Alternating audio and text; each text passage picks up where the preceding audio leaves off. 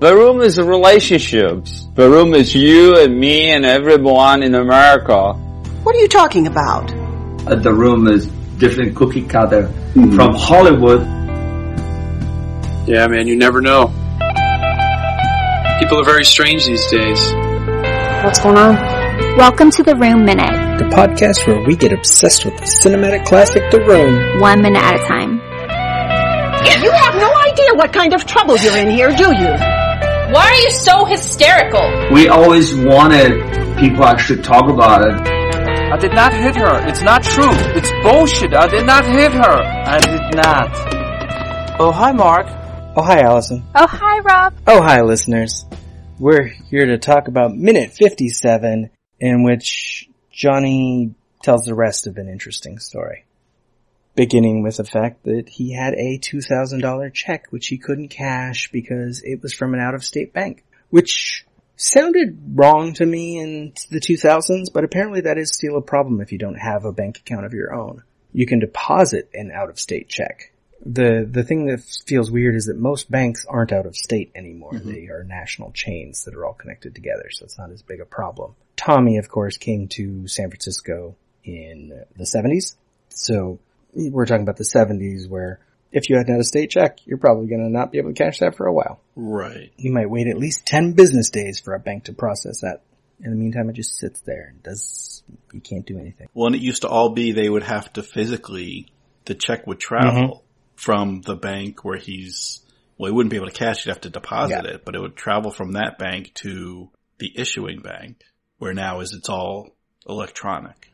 Which is why you can deposit checks with your cell phone. Mm-hmm. But there would not have been cell phones in the 70s. Yeah, I learned that, speaking of depositing with your cell phone, now banks don't even keep checks unless you pay an extra fee to get them back. Mm-hmm. They will actually scan them and destroy them. Mm-hmm.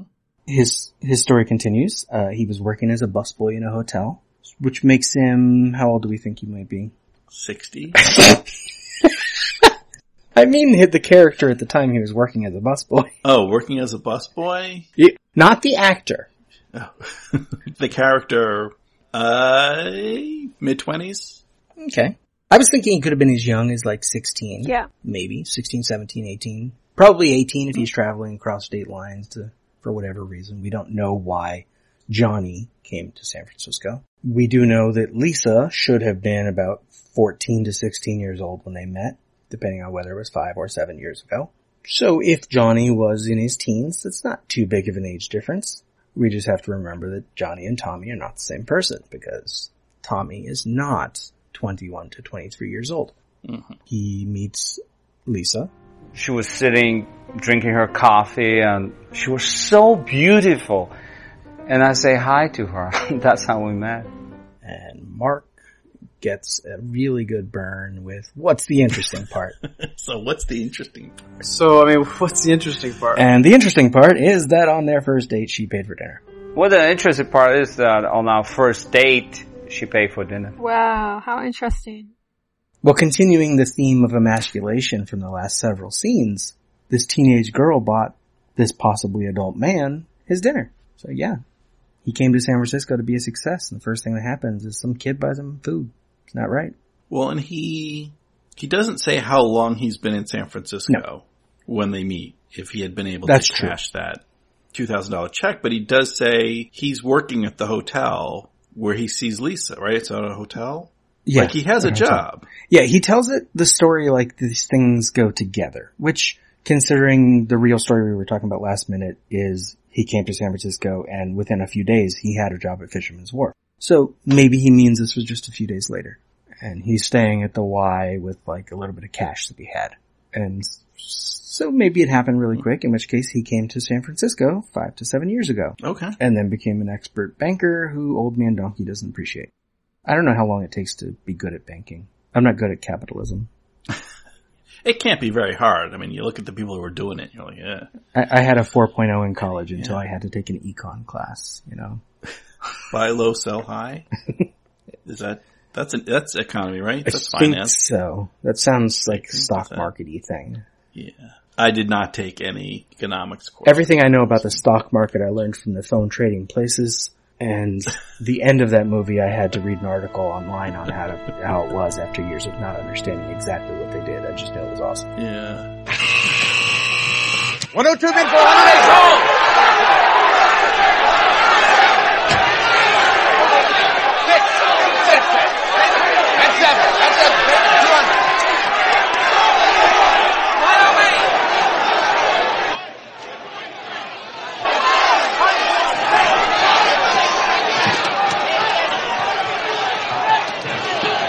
Hey, the Dukes are trying to corner the market. They know something. I can feel it. Let's get in on it. 200, take them. 130. 200. Move. Not yet. Almost. 220, take them. 209. Yeah, got them.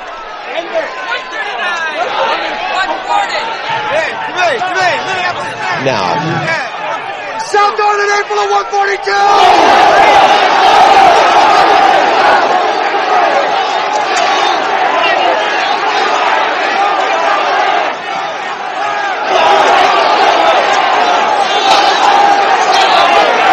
That's not right. How can the price be going down? Something's wrong. Where's Wilson? What are they doing here? They're selling, Mortimer. Well, that's ridiculous. Unless the crop report... God help us!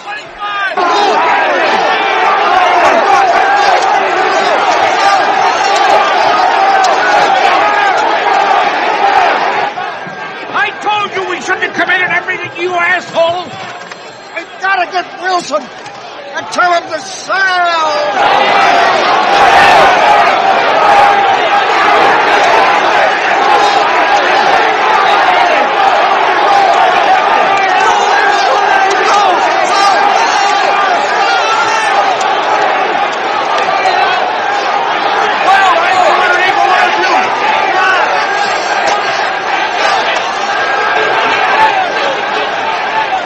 Ladies and gentlemen, Secretary of Agriculture.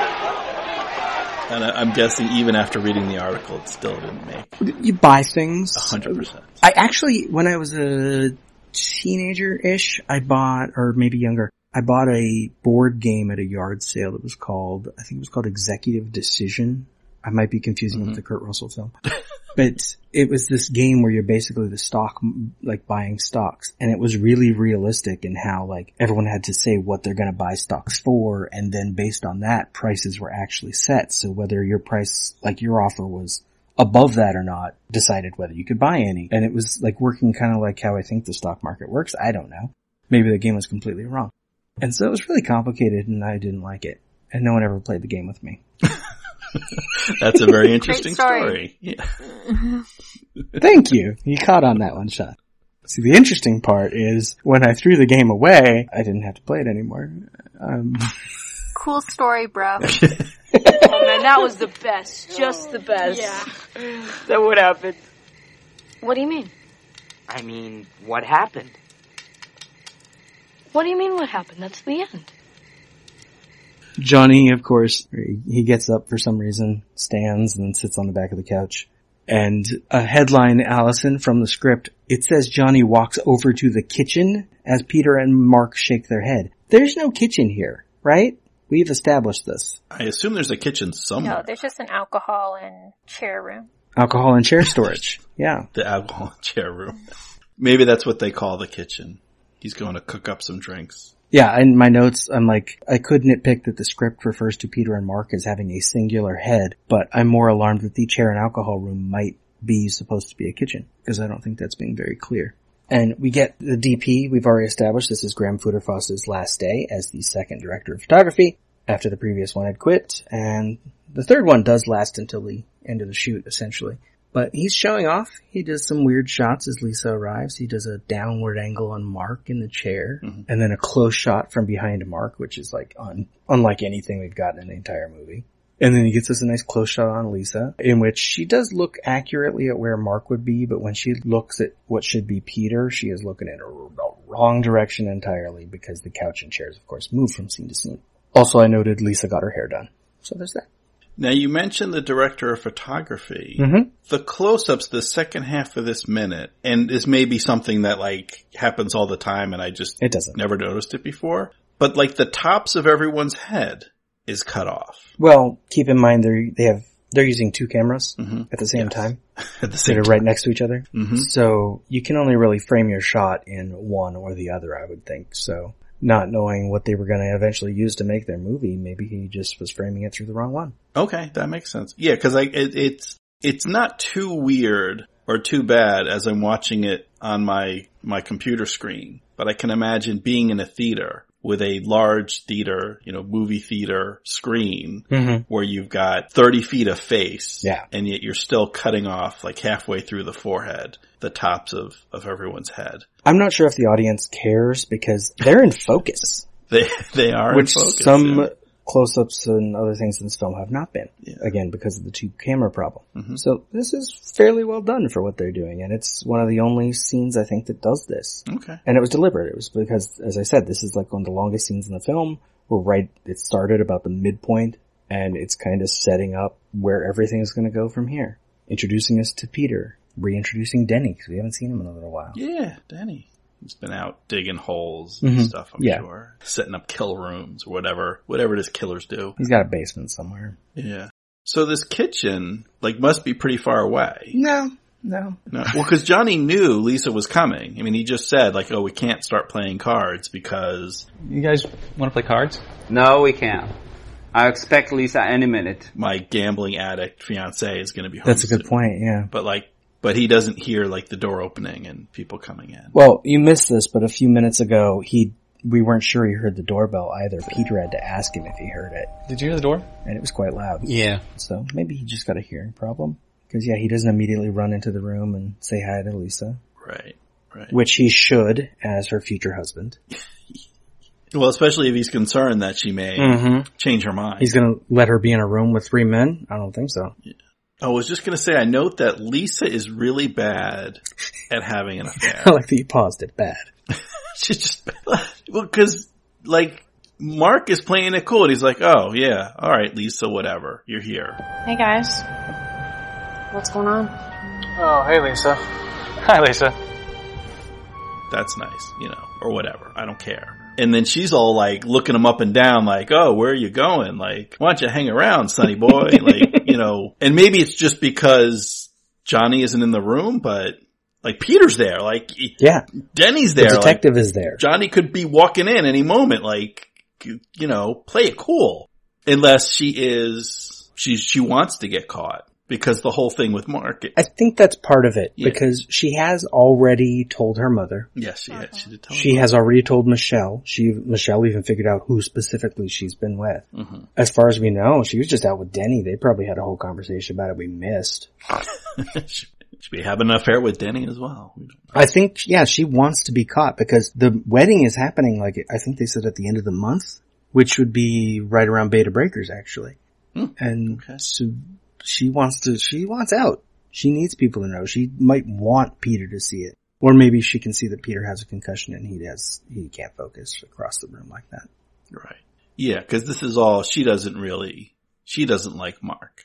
But she doesn't know how to break it off with Johnny. Right. So, she's trying to get caught. So she is good at having affairs, but she's purposely not being good at this affair. And I would note that Peter only says hi Lisa after Mark does, and after Lisa talks. So, we don't have any evidence that Peter recognized her visually. Mm-hmm. So, maybe she's fine with checking out Mark. Denny can't see it. He's behind her. And Peter can't see it because he's across the room. Yes. Denny isn't even really paying any attention. No, he's out the window. He's worried about the cops. Because he's a killer. Actually, with the layout of this room, which window does he go to? I don't have the scene up. Does he go to the window to the left of the door or the right of the door? The right of the door. Okay, because you know what's out that window. Well, our right. Right, that's what I mean. His left. That window? Yeah. So to the...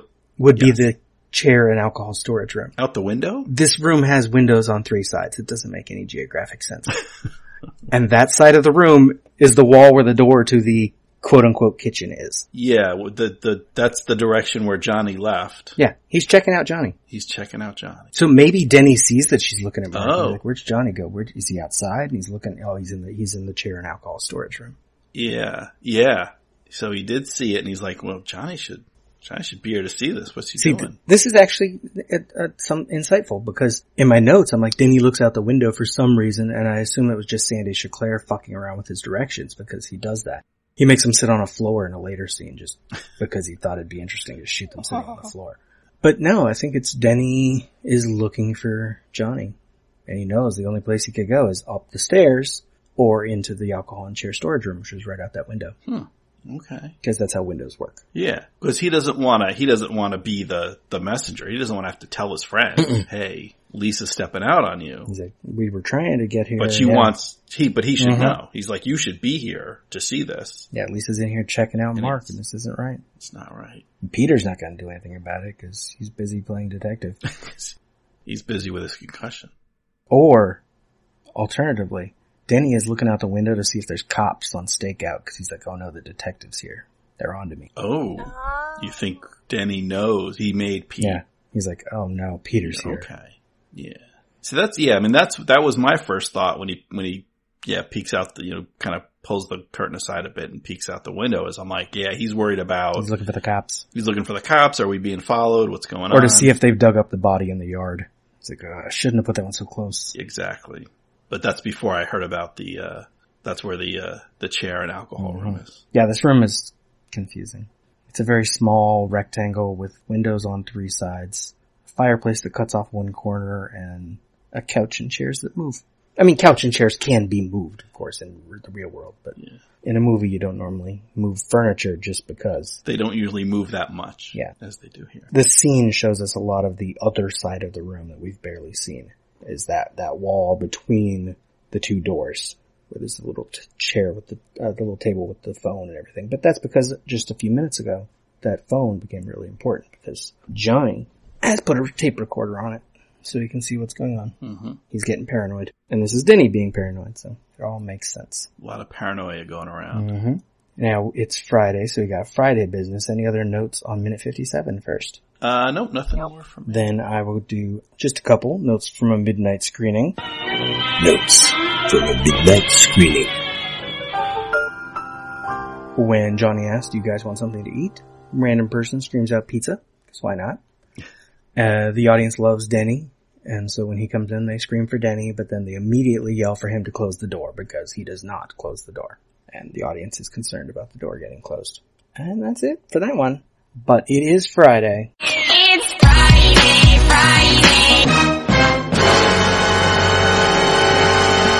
I know it. It all sounds like some bad movie.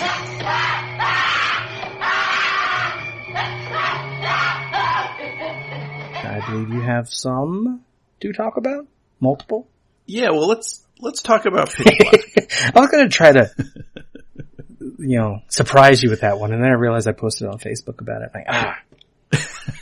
Yeah. So, the last time, or maybe the last time or the time before, I don't know, one of the times I was on the podcast and I talked about a movie that I thought was good, that I was surprised to find out is widely considered by at least some to be bad. Which one? And that was Half-Baked. Okay. So I've decided I'm going to flip it and talk about a movie that I thought was absolutely horrible, like irredeemably bad, and then I was surprised to find out a lot of people consider it as good. Are you confusing it perhaps with Chronicles of Riddick? No, okay. And actually, talking to people saying how much they liked Pitch Black and this Riddick character convinced me to watch Chronicles of Riddick. And I watched it and I thought, okay, it's not good, but it's not as bad as Pitch Black. Interesting. And as sort of a sci-fi man versus alien action flick, I guess it's passable, but the setup, and I haven't seen it in a while, I don't know if it's the first 20 or 30 minutes of Pitch Black, are just so ridiculous. I couldn't get on board with anything after that. I think the thing that bothered me most is Space Mecha. So there's this ship that is traveling and the passengers it's a ragtag group of just various people that are traveling from one part of space to another. Mm-hmm. And they are forced to also travel with this, like, the galaxy's worst serial killer, like the worst criminal in this quadrant of the galaxy, played by Vin Diesel, and that is Riddick. In one of his first big roles, yes. Yeah.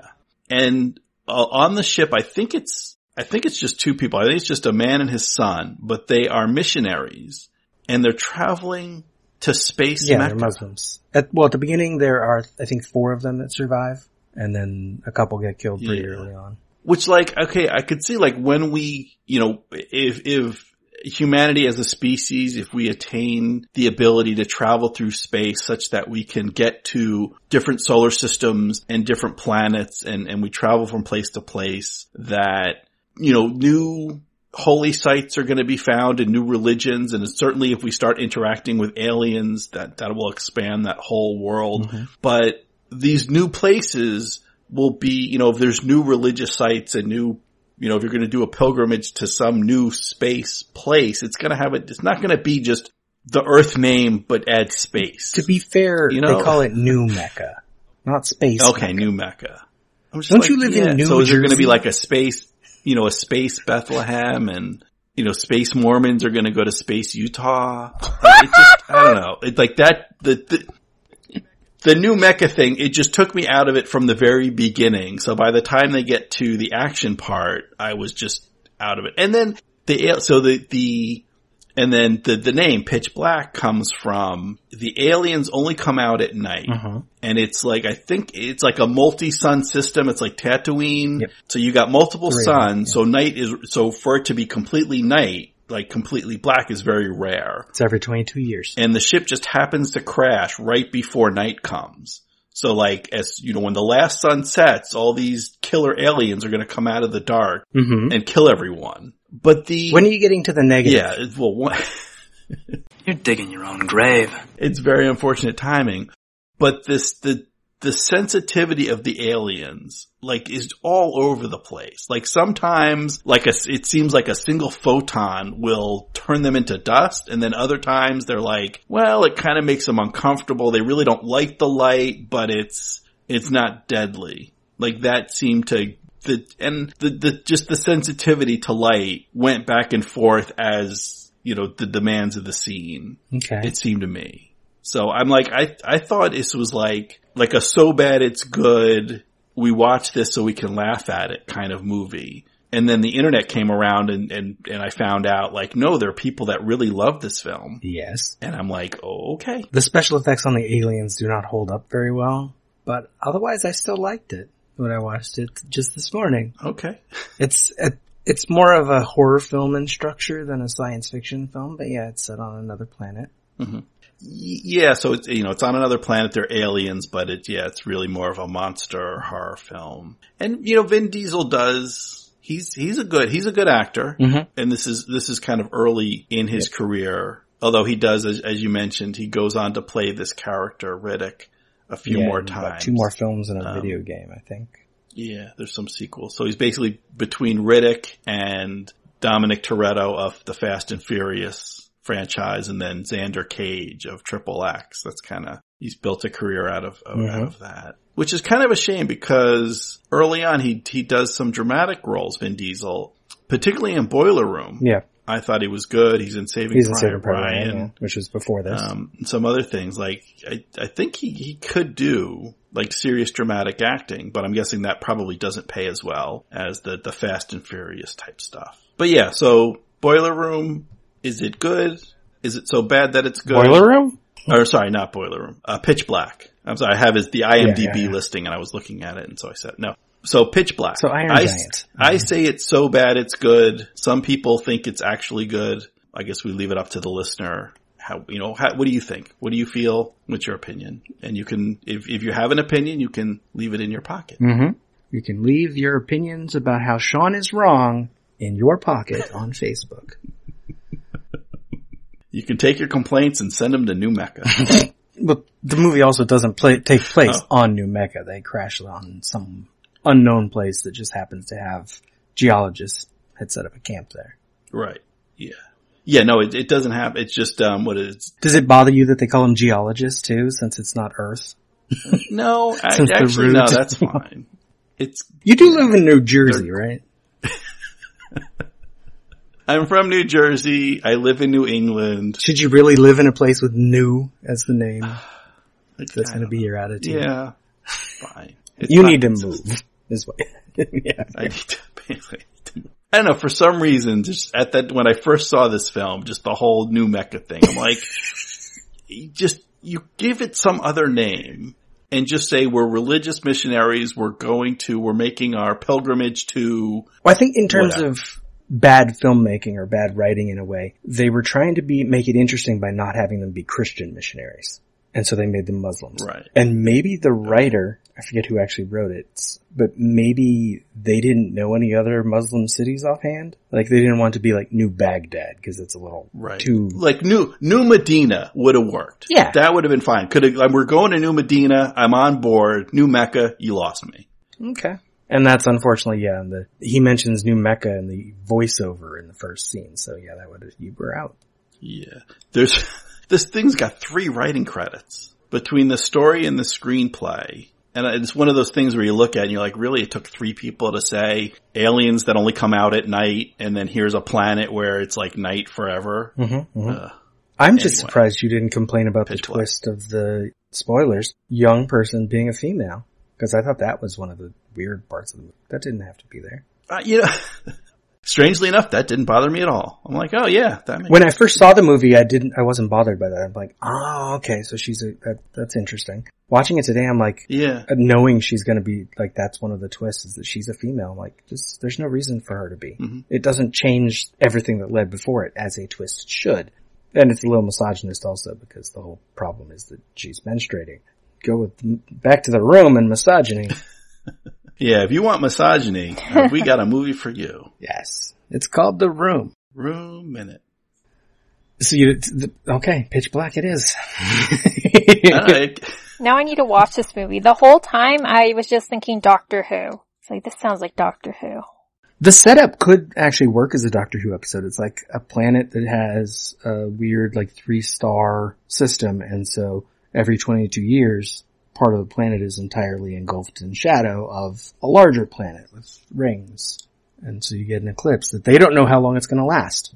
They just know it's going to happen. And then it starts to happen right when they already are on a deadline. Well, there is some build up to, like, hints that, oh my God, they crash on this planet and there's a settlement, or there were scientists studying and something happened to them, and a settlement with no one alive. They don't know what, they have to figure it out, and then they find out what it was. And I mean, as a film, like, the structure isn't bad. So you admit you like it. You almost said something positive. I mean, it's clear that this is a film made by people that have made films before. These. Yeah, it's the director of The Fugitive, among other things. Yeah. So it's competent, but I don't know. I think they didn't spend enough time. And it's obviously, okay, this is an action movie. This is gonna be Vin Diesel versus aliens. And that's where we're putting our resources. Which I guess if that's, that kind of makes sense. You focus on the main thing. Yeah. But. Well, to be fair, at the time, Vin Diesel was not Vin Diesel versus. He's just the guy we'd barely seen in a couple small parts. Yeah. But basically, tough guy, human versus alien. Arguably, this is the movie that made him a star, because this was his first big role, and a lot of nerdy filmgoers saw it. Oh yeah. And this, so this is, came out in 2000, so it's a year before Fast and Furious. Yeah. So kind of like his real first big thing. I just wish if they had put a little more effort into, that first 20, 30 minutes. Into not calling it New Mecca. Maybe they wouldn't have lost me. If they just called it New Jersey, you would have been fine. Yeah, that makes sense then. It's New Jersey, and they're on their way to a diner. Yeah. There, boom, movie, great, perfect. Yeah, that's what they find on this planet is a diner. That's been abandoned. It's like a Twilight Zone. Now that's a movie. There you go. Okay, one last time, Sean. Well, not one last time. We'll probably get you back again before the end of this film. one last time, where can the listeners hear more from you? Well, if you want to hear me talk about the old New Jersey and diners and other things, we did a lot of diner talk and breakfast meat talk on my show Groundhog Minute, where myself and my co-host Dave Pallas talked about the movie Groundhog Day, 1 minute at a time. And that is, you can find that at Groundhog Minute. And as always, you can go to catandshawn.org, and that links to all my podcast stuff from there. So check it out. Yay. So there's nothing wrong when people make fun of the project, in this case, The Room. The Room Minute is a production of Lemming Drops Studio. You can find more content at lemmingdrops.com. Follow The Room Minute on all the obvious social media. If you've got any stupid comments after the show, you can leave them in your pocket on Facebook. If you like what you hear, throw us a rating and a review on your podcatcher of choice. Thank you for listening, and remember, if a lot of people loved each other, the world would be a better place to live. Leave us!